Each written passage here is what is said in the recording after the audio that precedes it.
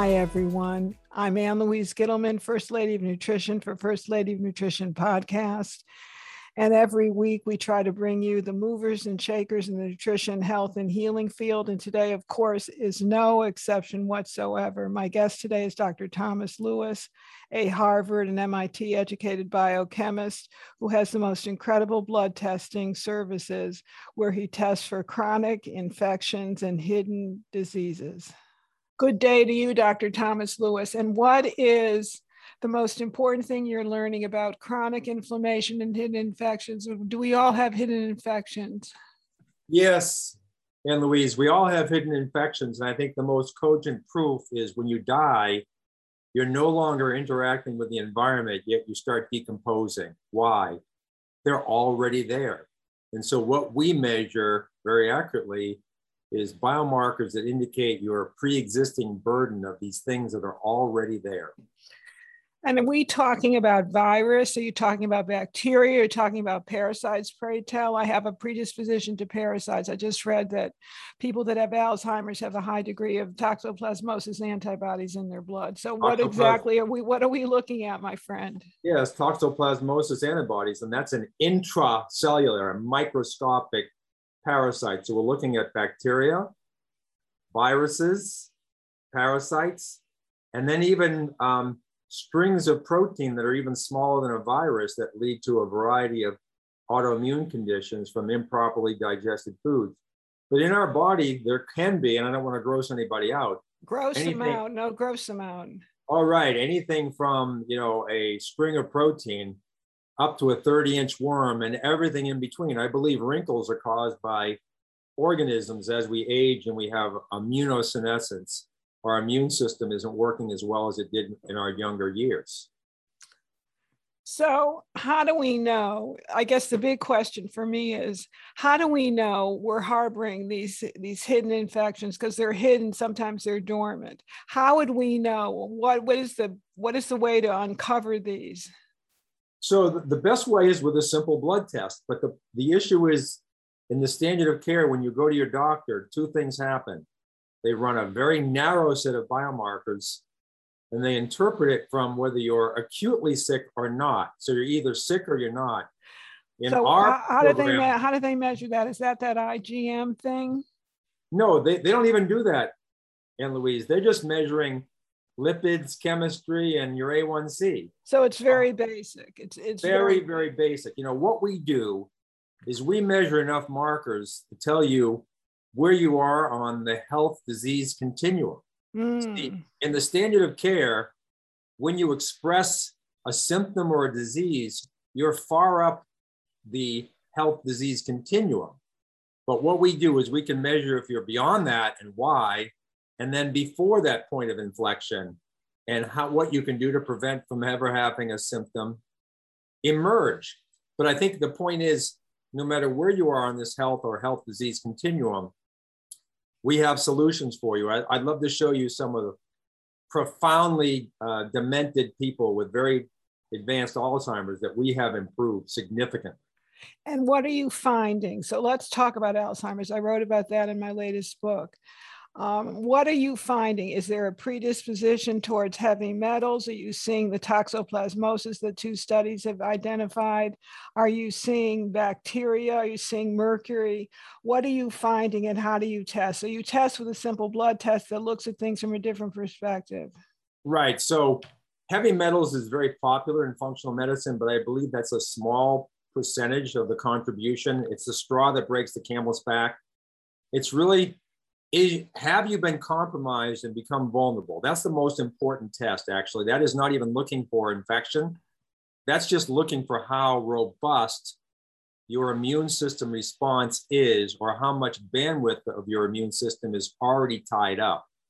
Secondarily to that, we will test for actual pathogen sources. So for example, anybody over the age of 50 should get a periodontal oral DNA test to determine their pathogen burden.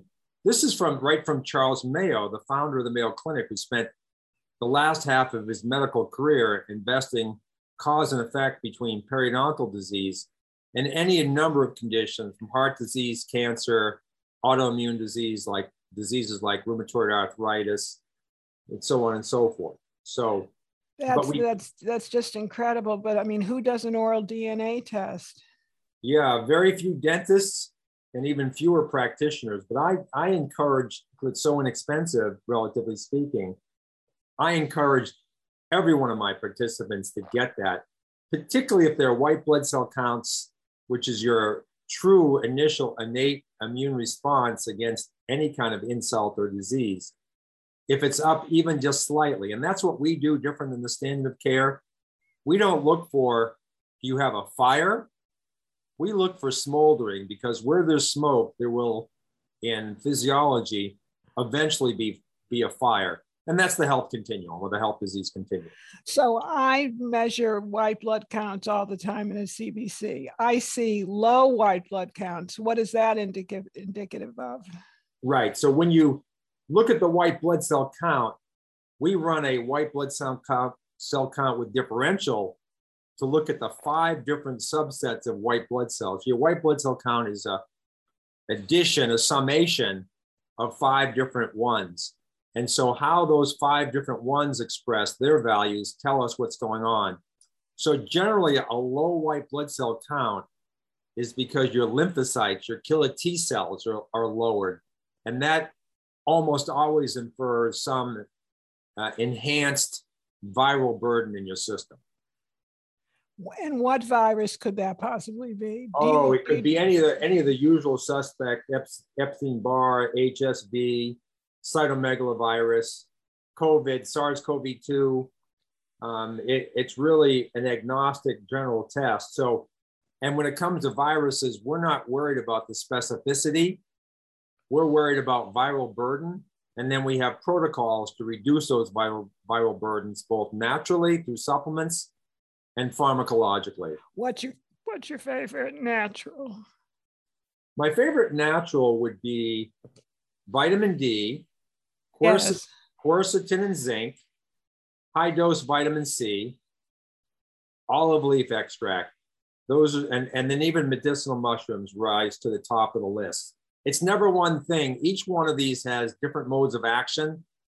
So that's why I never look at a monotherapy. I always look at things from a multifactorial perspective. And we basically, on our website, published the Institute for Functional Medicine's antiviral protocol. And then we've added a couple of our own. For example, they don't use olive leaf extract, but it's very well published that is a very strong antiviral. So you take a look, you do a particular blood test with what is the name of your organization, by the way, so that my listeners can find you easily? So 3 words strung together: health, revival, partners with an S. So we are your partner and you are our partner. I love that. In reviving your health. In reviving and rejuvenating your health, and actually figuring out what the hell is smoldering in the background, because it's always what's smoldering. The embers are really what the causative factor of disease is. Well, no, let me give a little background. So I have a doctorate in chemistry from MIT. Yes. Then I went to the Harvard School of Public Health and studied nutrition and toxicology. But those are just degrees. Where I really earned my spurs is working with 2 Harvard clinicians that were practicing and measuring health every day and showing cause and effect between what they measured, how they treated, and how patients responded. So when you say who were they? Tell us who they were. So one is quite famous. His name is Dr. Kilmer McCulley. Today, the homocysteine man. Yes, indeed. The homocysteine, the pioneer of the homocysteine theory. Yes. He didn't discover homocysteine, but he discovered studies that showed how young children with elevated homocysteine had atherosclerosis or vascular disease as bad as very old people. Now, he is a pathologist, no longer practicing, but still publishing papers. But the one who really figured it all out, starting in around 1967, was Dr. Clement Trempe, Trempe. He's not as well known for some reason, Dr. Lewis. No, he worked very quietly. He was just a dedicated, considered himself humble clinician that just helped the next patient that walked into his office. An unsung hero. Yeah, so what he was an ophthalmologist. And why an ophthalmologist? But he was the most unique ophthalmologist of all time, because in 1980, he gave up the practice of traditional ophthalmology and used the eye and measurements of tissue in the eye as a barometer for disease. So for example, macular degeneration gets treated in the eye only. Macular degeneration is a systemic vascular problem and should be Interesting. Nobody looks at it that way. Nobody looks at it. Let me just tell you about cataract, the #1 surgery in the world. If I take two 60-year-olds, one with all else seemingly the same, but one with cataract and one without, the one with cataract is going to die younger and almost always of a cardiovascular event. And then the last one is glaucoma. And glaucoma and Alzheimer's are the exact same disease. One just happens to be in the retina, one happens to be in the brain. But glaucoma is portends the brain condition because the eye is actually more vulnerable to inflammatory and infectious disease than is the brain. How phenomenally interesting. So Alzheimer's is glaucoma of the brain. And that's published. You can go on Google and type in glaucoma and Alzheimer's, and you'll find papers that very few layperson papers, but medical research papers that explains what's called the etiology or the causation or process of the disease, and they completely overlap. So what else do you look at? You look at the 5 different types of white blood cells. What do the eosinophils tell you?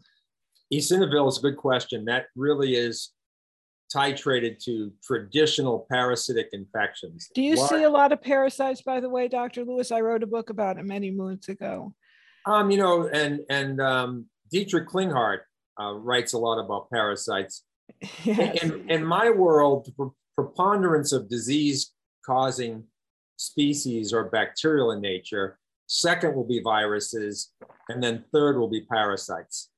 But I met with Mark Laponis with a bunch of other doctors. Now, Mark Laponis at the time was the chief medical officer of Canyon Ranch. And way back when, Dr. Mark Hyman, the face of functional medicine, and Mark Laponis were partners. And we said, what would we do for ourselves to assure a good, healthy longevity? And we all agreed that periodically, it might be every 5 years or more with testing, a parasitic cleanse, a viral cleanse, and a chronic infection treatment. Wow. Those are the 3 things that we consider that most contribute to chronic diseases and chronic inflammation. So tell me what you'd use for virus. So the virus is, the main line of pharmaceutical beyond the vitamin D, the quercetin, the zinc, the vitamin C, the olive extract. Yeah, it would be the ivermectin. That's what I wanted to hear. Ivermectin. Yeah, but see, ivermectin. But it's an antiparasitic as well. So Merck, to my understanding, I may not be 100% accurate on this, but I believe Merck distributes ivermectin for free to third world nations for children that are dying, that are so weak and so underweight because of parasitic infections. Yes. And this is life-saving. So people worry about pharmaceuticals. I can tell you that if a 5-year-old that weighs 15 kilograms, 30 pounds or less, even down to 15 pounds, is saved by ivermectin because of eradicating. So you can give ivermectin to a child that's 5 years old? Absolutely. Wow. Now the dose, there's a very well documented, well studied dose regimen based on weight. So you certainly would not give a 180-pound man and a 20-pound 4-year-old the same dose of ivermectin. But that's all well published. You can find it on almost any dosing schedule on any website that talks to like drugs.com or things of that nature. So that's why it's used as an alternative treatment for the virus. Well, you know, what has happened within the last 20 years is when you see you're treating people with parasitic infection, you can almost be guaranteed they're so weak and vulnerable, they have comorbid viral infections as well. So good doctors paying attention to their treatment saw this effect, and now it has been well studied over the last 20 years as an antiviral. And I saw the Washington Post today came out with something marginalizing ivermectin in favor of, well, of course, more toxic drugs. But I can assert to you that ivermectin is good. It's not a miracle, but let me tell you what the miracle is. You know, if you know the popular media talks about a 35-year-old in Texas that died from COVID. But see, no one knows how sick that person was, that yes. No one did proper blood testing. So the difference between a 35-year-old that dies and a 35-year-old that survives is their underlying physiological health, which we measure very accurately in what we call our spike protein risk and prognosis panel. But ivermectin too. So they'll demonize ivermectin because they'll mention 2 cases where someone was on ivermectin and they still died. That's because they had comorbidities way beyond just a viral or parasitic burden. They probably had a very large bacterial burden and poor repair and recovery pathways from poor nutrition, poor diet, poor absorption. So to try to put things into one box and say, this is panacea, is extraordinarily naive. In nature, we have what's called the bell curve. And everybody, whether you're 2 or 102, are on that bell curve, which what we call the health disease continuum or health continuum. And where you measure on that will determine your prognosis and outcomes, and also the efficacy of treatments. And the more treatment you do and the more you improve your physiological health, the more the treatments will work. You can't bring someone back from death's door with a pill. You have to work through any number of protocols, test and retest, retreat, test again. Are we heading in the right direction? It's only when you get into a better state of physiological health that you can expect medical interventions to save you. So it's always a partnership. That's why it's Health Revival Partners. We have to partner in your good health to measure you well, show you where you are, help you improve, and then suggest interventions that'll either save you or prevent you from being in a state of poor health. So I think what most people have, this is a major takeaway, is that chronic infections can live a very long time in your body if left untreated. Well, Anne Louise, I'm a living example because in my 40s, I developed atrial fibrillation, and it happened when I became vulnerable, going through a stressful time, interpersonal, over-exercising, training for an Ironman, and I got acutely sick with bacteremia, which is bacteria in my blood. And I wasn't bitten by a tick recently. It was decades before when I was bitten by ticks. And I had the atrial fibrillation, and I proved through testing that it was initiated by the reactivation of Lyme disease. Oh, I've never heard that before. My gosh. Oh, yeah. Thank God you tested. Yeah, and I treated myself aggressively for a while because Lyme disease is not easy to get rid of. And now I'm in complete sinus rhythm.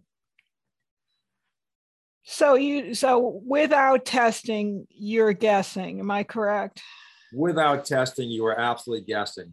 And if you're using standard of care tests with standard of care reference ranges for normal, then you will never catch the smoldering, and you'll only be caught by surprise when the disease catches up to you eventually.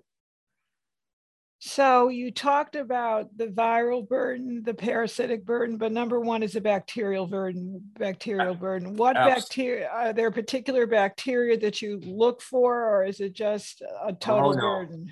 We look, what happens is when you're vulnerable, then many will crop up. So we test for what we call the usual suspects. And if someone wants to go deeper, there's added expense to the more testing we do. But usually the treatment we have will cover a broad range of these. But the number one organisms come from the mouth. You have root canals, you have any bleeding gum whatsoever, that's the bacteria. That is so important to reiterate. Tell my listeners again that the number one cause of the bacteria comes from the oral cavity. Right. And there's a company in California, Corexime, I think or Cortexime is the name of the company. They are building treatments for Alzheimer's triggered by P. gingivalis, the bacteria that lives in the mouth. So, and then Scientific American in 2002 published this very long extra publication called Oral and Whole Body Health, showing how it affects birth weights, premature births, cardiovascular disease, diabetes, weight gain, autoimmune conditions, so on and so forth. So, you know, we can take a drug for every one of these conditions, or we can identify the oral pathogens in your body, treat them, and solve multifactorial conditions. So how do you identify this exactly? Very simple test. There's a company, there are several, but the one I use is Oral, ORAL, Oral DNA Labs out of Minnesota. And what they have done is titrated what they find in terms of pathogen burden in your saliva to the burden that's most likely under the gum line. What people have to understand is you don't have to have pain. You don't have to have any oral symptoms. Look at the teeth as like an iceberg. The problem is below the gum line, below the water line. So I ask you a very simple question. What part of the iceberg sunk the Titanic? So the one underneath it, yes. Right. So the oral DNA test figures out what's going on below. When you have bleeding above the gum line, it's emanating from below, and it can go in two directions. And believe me, it goes in both directions. Up above the gum line and down into your central nervous system, into your brain and your eyes, and the blood system, the vascular system, into your heart, joints, and everywhere else, causing disease. Oh my gosh.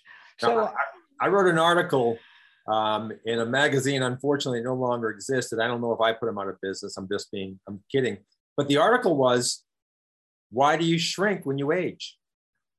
So what I explained is that your discs in your back, your spine, are foamy, bony structures. Mm-hmm. Think of a Twinkie as opposed to a hard stick, okay?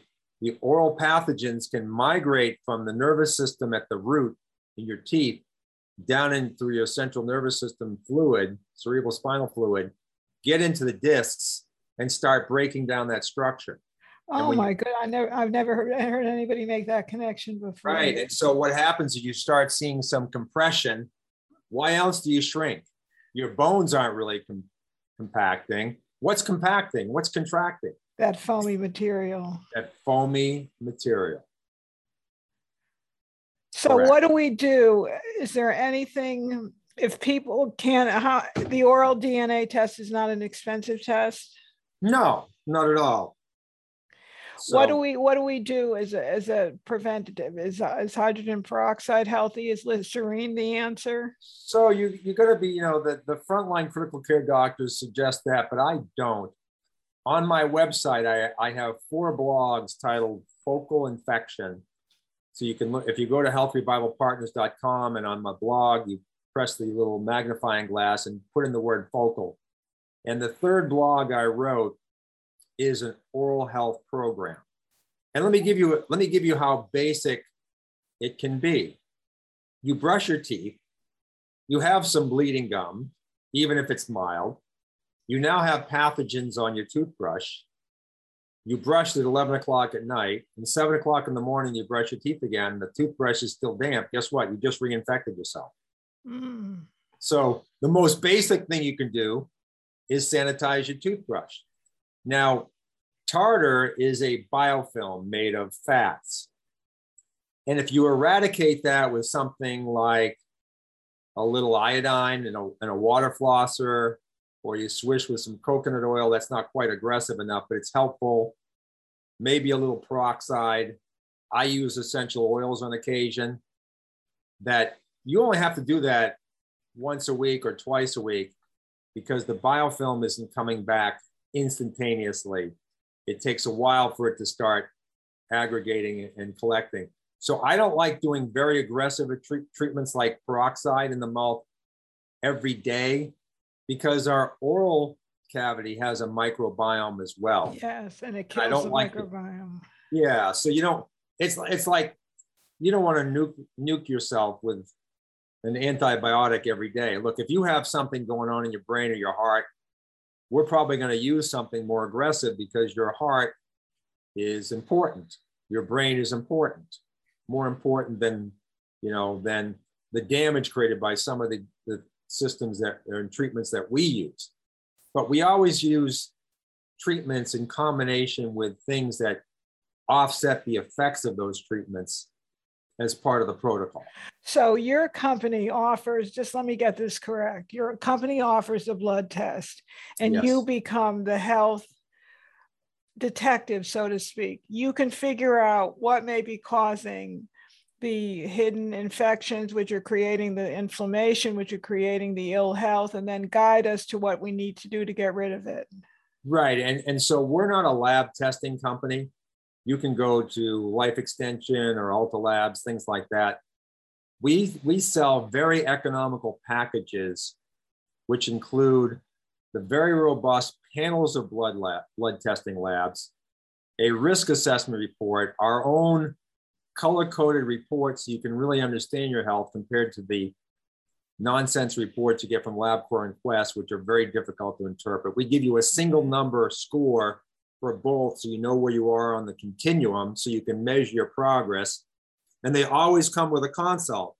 So you're not on your own in terms of interpreting them, because proper interpretation of chronic risk, which is 90% of the problem, is an art and science that we've developed over decades. So if you, like I said, if you're just interested in labs, go to Life Extension, go to Ulta Labs, order the lab. But ours all come with at least an initial consult, and then we have packages with either coaches or myself or functional docs for ongoing care if you're not really making progress. A lot of people come to me, they go through the 1 hour consult, they got their labs, a risk assessment, we give them an initial plan, and they'll go away for 6 months and then come back and test.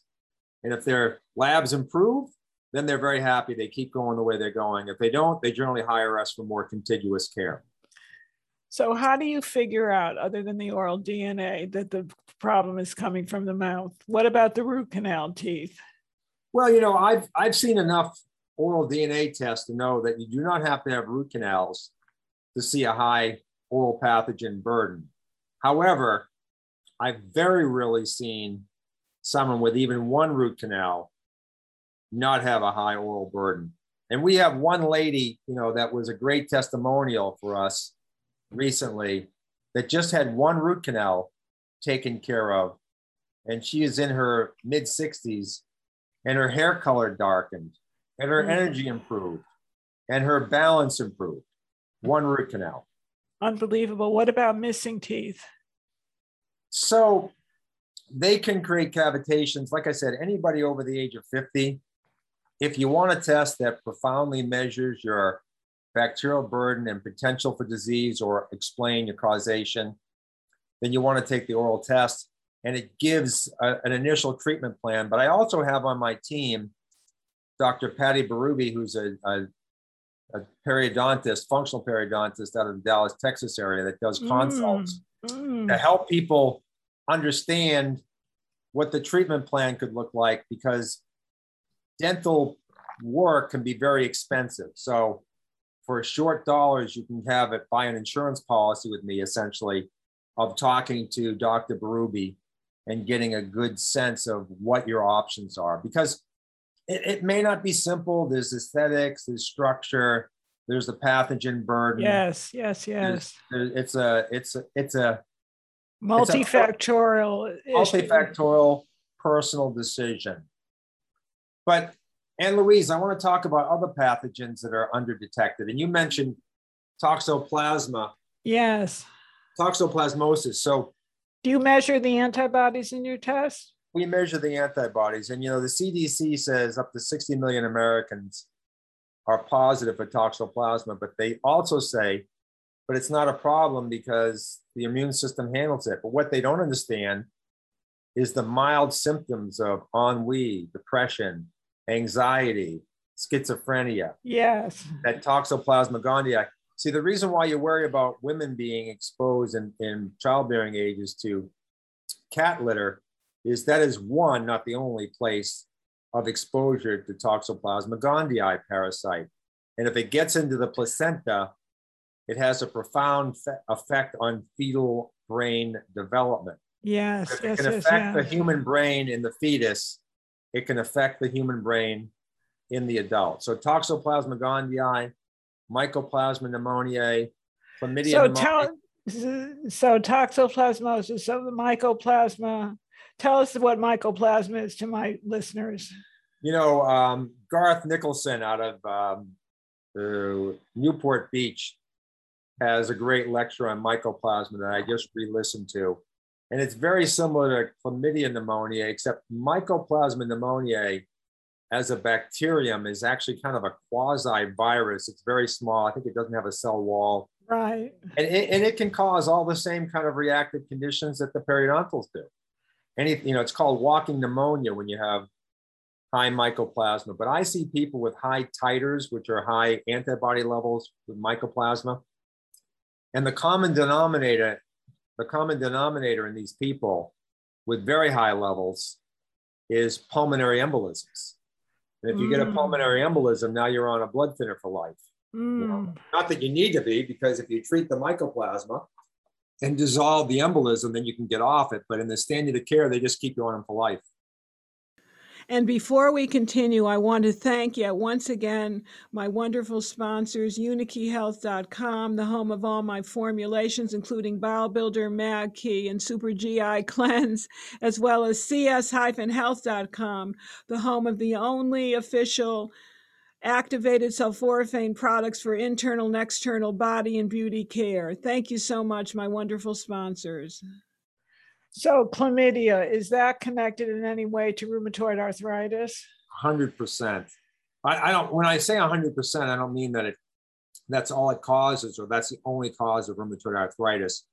But if you look up chlamydia, like the STD, but this is not, pneumoniae, Pneumoniae, and RA or arthritis or joint pain, you will find thousands of articles. Then you ask yourself a question, why isn't my doctor testing for this? Because Humira and these biologics are so profitable for the medical industrial complex that they're not looking to solve the underlying problem.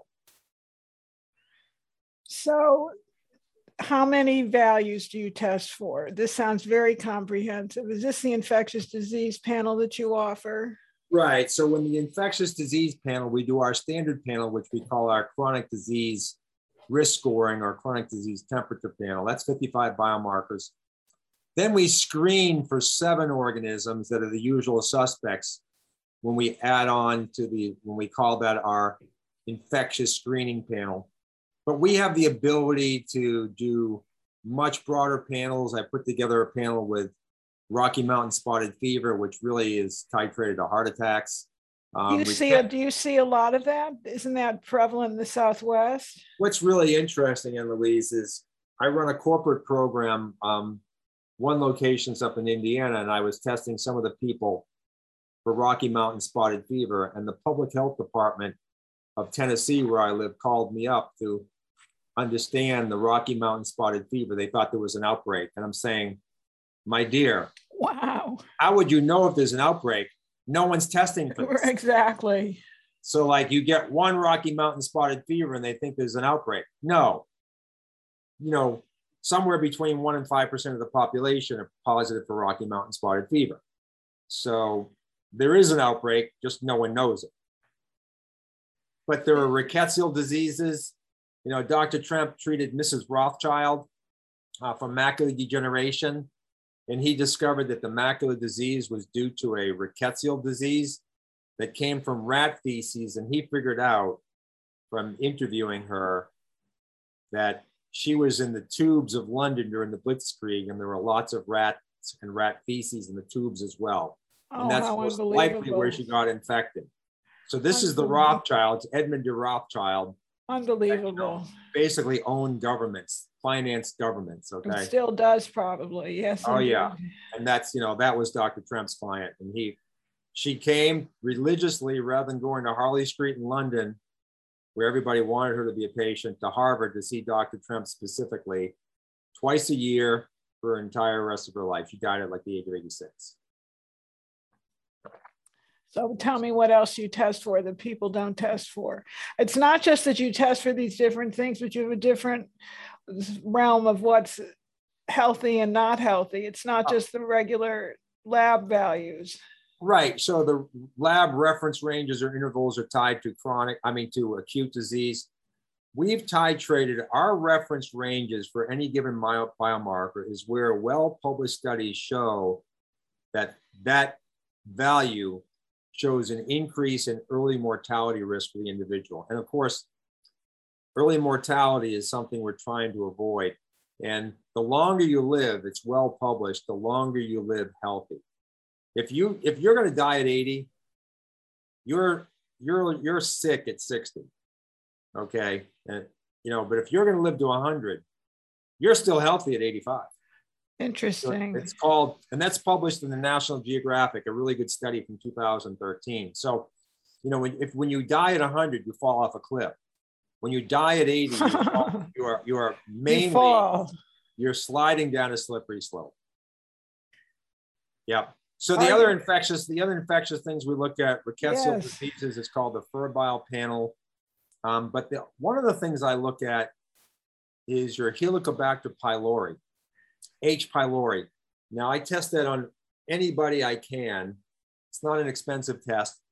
And Quest no longer does a blood test for it. And I think they've made a big mistake because the Nobel Prize in Medicine 2005 were two considered outrageously crazy Australian pathologists that said back in the 1970s that Helicobacter pylori causes stomach ulcers, and everybody thought they were fools, and they win the Nobel Prize. I love that story. Right, and that's what's the name of the guy up in Waterloo University explained, how we don't accept things, and then all of a sudden we accept them as obvious and pretend we always accepted them. But long story. But anyway, Paul Thagard, interesting character.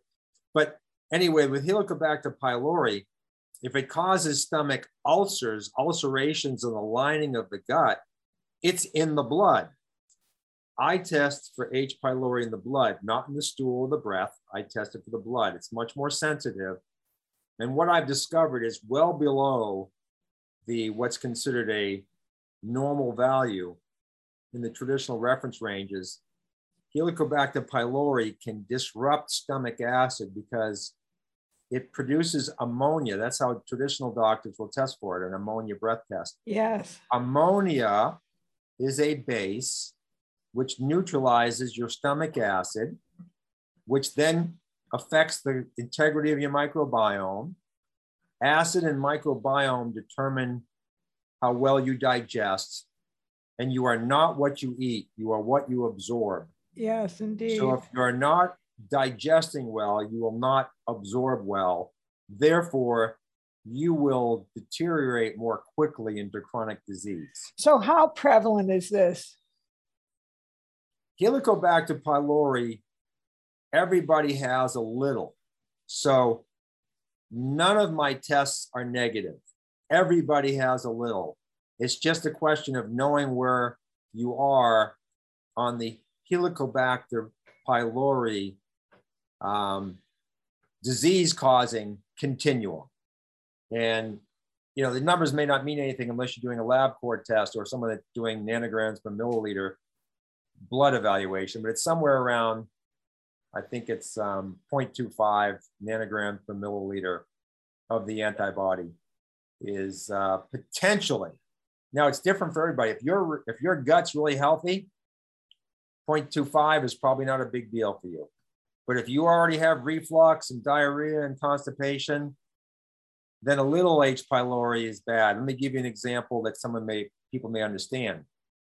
If you're a severe diabetic, a little sugar will make your sugars oscillate crazy. across a wide range. But if you're perfectly insulin sensitive, non-diabetic, a little sugar doesn't affect your blood sugars. Same with your gut. A little H. pylori in a messed up gut will have major ramifications on digestion and gut symptoms. Whereas if your gut's healthy, a little H. pylori is probably completely under control by the beneficial organisms down there. What do you do to treat it, Dr. Lewis? I know it is becoming increasingly common. You don't use antibiotics. What would you use? So if someone is really on the far end of the spectrum and having a hard time getting their gut back, absorption is so important that antibiotics would be used in those cases, because really you worry about the antibiotics destroying the gut flora, but you don't have any if your digestion's that bad. But let's digress, because I almost never go there. We start off with a probiotic seeding rotation program, and the word seeding is very important. If your listeners out there are taking the same probiotic every day, that is not helping them. They're increasing the number of organisms in terms of, but not the species variety. Not the species or so the quality. So what I do is a 7-day rotation of probiotics, where your label may say, take this probiotic, 3 times a day with food. I tell you to take it 1 time a week, and we're going to seed. Your gut is like the soil. We don't plant a sequoia, we put seeds in there to grow them. And I do the same in your body. So I have this program. Day 1, you take a specific probiotic I recommend. Day 2, you have a little fermented food. Day 3, you take a different probiotic that I recommend. Day 4, you take a little probiotic food. Day 5, you take yet a third probiotic, all from different sources. And then you just repeat that. Okay. And that's the first step. Then if you're getting better, when people are starting to get better, we don't mess with that. We just let them keep going on that path. But if they're not getting better, then we might add some apple cider vinegar pills, maybe a betaine hydrochloride to try to promote good stomach acid, because the symbiosis between strong acid and the health of the organisms down there. So we have this biphasic thing.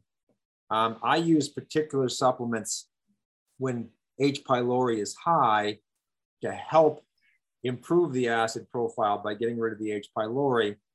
And these are things supplements that contain small amounts of bismuth, Pepto-Bismol. What does Pepto-Bismol stand for? Yes. Peptic ulcers, bismuth.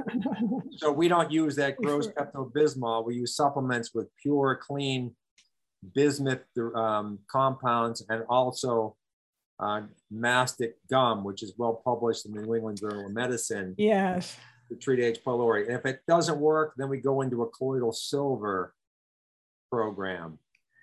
So you're pretty alternative. I'm asking you all these questions very specifically. I have an agenda. It sounds like you are integrative and functional. Well, for the most part. Anne Louise, I'm not going to disagree with you, but I think I'm a hybrid. and let me explain why. Functional doctors, I think, prescribe too many supplements and kind of indicate you can't be healthy without their supplements. Traditional doctors provide too many pharmaceuticals and tell you can't be healthy without them. I'm kind of in between, and this is my philosophy. Okay, number 1, test thoroughly and choose tests that are lowest in cost, that tell us the most, and have good data behind them and are interpreted correctly. Number 2, if you're digesting poorly, supplement, because you're not getting nutrients in while we fix digestion. Then sort of the third part of this puzzle is, I do not like supplementing with anything that your body naturally produces, because it could potentially tell that production system in your body to slow down or shut down. Not that I won't do it short term or in pulses, but I won't do that continuously. What I will supplement are things that are called essential nutrients, which are by definition means things that you do not synthesize, you can only get from foods. And the main thing I supplement, because it's the hardest to digest and absorb, are broad array of minerals in liquid form. particularly for people with digestive issues. And then since my main focus for years had been brain, I will supplement with what the Weston A. Price Foundation considers the #1 superfood, which is cod liver oil. It's the most robust oil-based, fat-based supplement. It's really a superfood. Contains natural vitamin D. Vitamin D is not D3, it's D2, 3, 4, 5. Cod liver oil has it. Natural vitamin A saves eyesight and saves the brain. Vitamin A is as close to it's probably the most robust natural antibiotic you can take in. True, and nobody knows it anymore. Nobody knows that.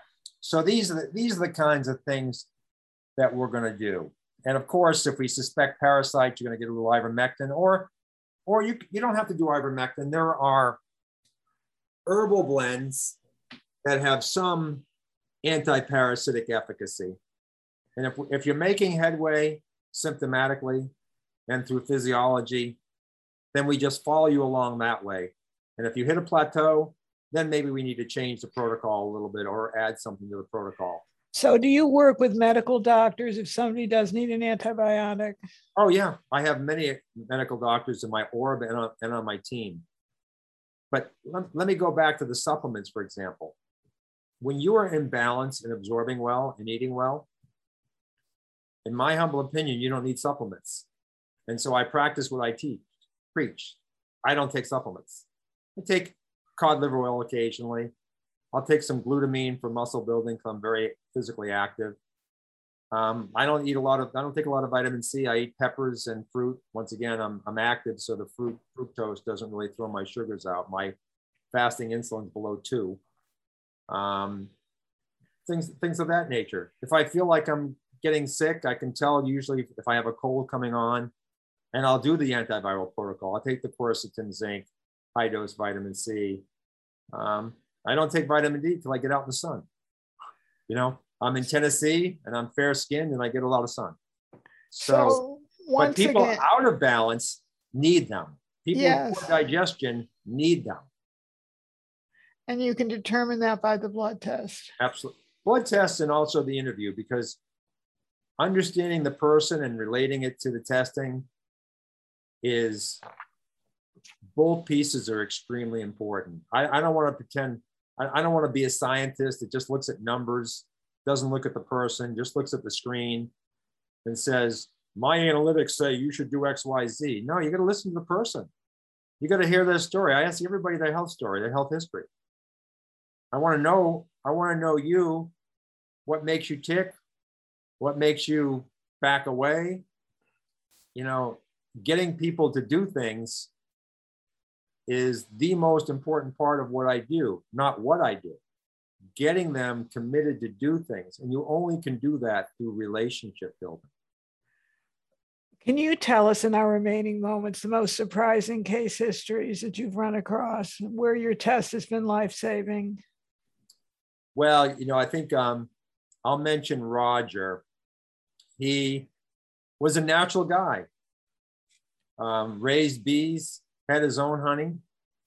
The only problem is he was 50 pounds overweight and his hands were so riddled with rheumatoid arthritis and so puffy as a machinist, he had to go on disability. He could not bend his fingers.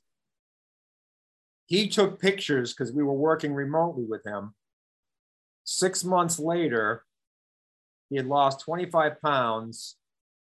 His sexual vigor had increased and his hands, I have pictures of it on our testimonial page.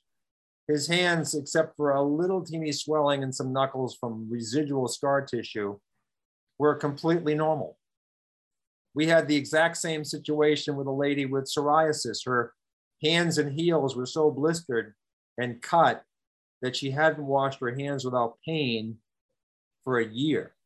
And of course, she had 3 dermatologists and, you know, infrared light therapy, and they're all treating her topically. We treated her from within.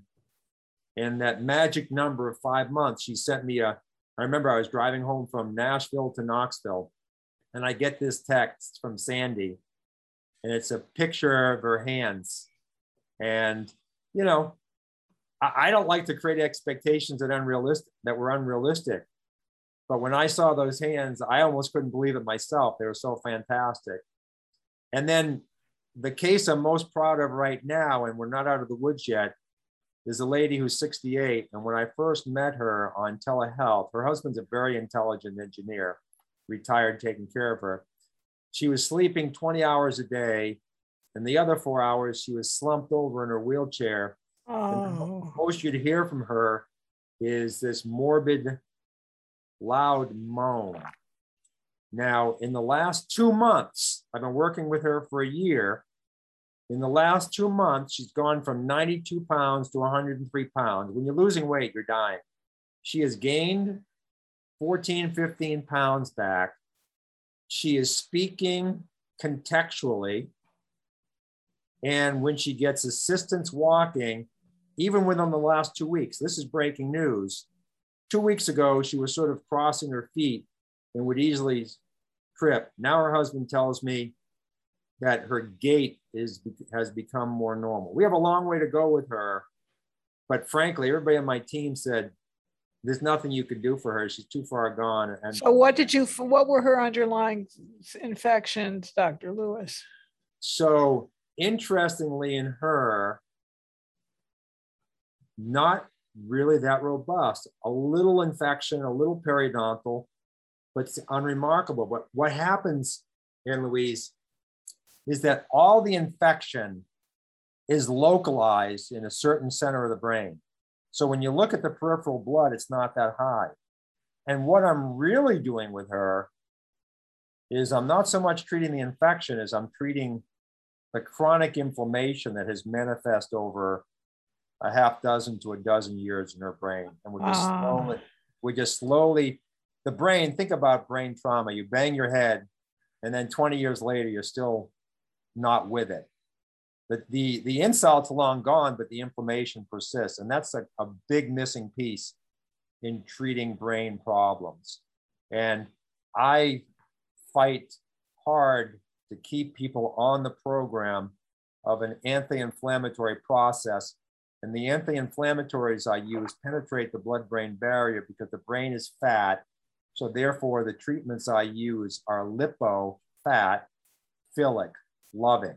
What are they? Can you share that with us in our remaining moment or two? Well, or do we keep that a secret? Well, I don't want to keep it a secret, but I don't want to mention. So cod liver oil, keto diet, but not a keto diet without counseling to keep your mineral nutrients very, very high. Yes. Mineral supplementation.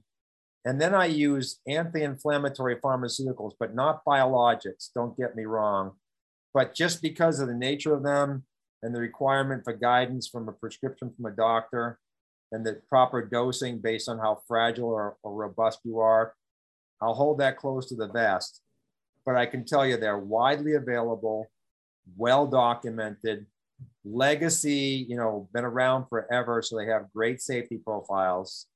And I use them at low dose to just downregulate the inflammation. So how do people get in touch with you once again? Can we give our listeners a little coupon code, a little incentive here? Because I think everybody should get tested. Everybody should be tested.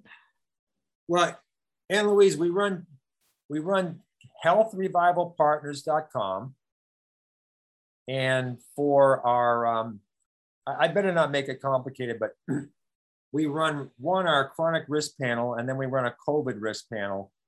And they're very similar. They overlap, but the COVID risk panel just includes more biomarkers for COVID risk, like clotting factors, like infection right out of the chute, and for like tissue destruction. So they're very similar. One's a 55 biomarker panel, and then the other one's a 65 biomarker panel with the same 55, but adds 10 on. And so I've really cut my price on that because I wanted people to get tested. So I'm offering on both panels code ALG10. So that gives you 10% off on either panel. And you don't need both panels, it's either or. And those are the right places to start. You don't have to go down and what do I need? Men's health, this doesn't matter. your body responds to insults in certain ways. That's what we measure. What's next for Dr. Thomas Lewis? You want to heal the country, obviously. You know, I'm looking to get more practitioners. I'm looking to get on health plans, and I'm looking to more widely distribute it to single payer systems. And if it's not in the United States, it'll be in Korea, Singapore, Thailand, wherever people are anxious for better health. Tell us where people can find some of your written works, Dr. Lewis. So on my website, healthrevivalpartners.com, there's a link to go to the 3 books I've written. I'd write more, but I'm spending too much time reading literature, not writing books. And then for your listeners, Ann Louise, if you go to my website, healthrevivalpartners.com, and put a /books, BOOKS, that brings you to a site that has a lot of my published works, including my books. Thank you for all your time and all the wonderful work that you're doing. I had heard about you from a doctor friend of mine, and I have gotten the test, ladies and gentlemen, so I'm going to report to you all of my findings. And I think this is something that everybody should be doing. I think that your health, your life, the quality of your life depends upon it. Wouldn't you agree?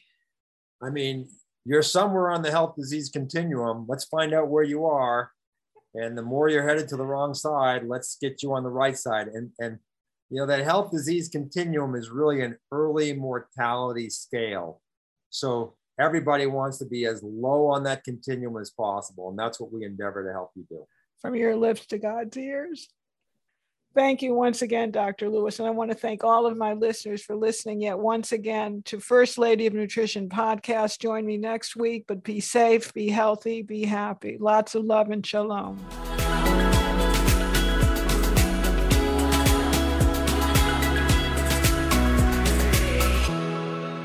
And please don't forget to subscribe and like First Lady of Nutrition podcast. Thank you so very much.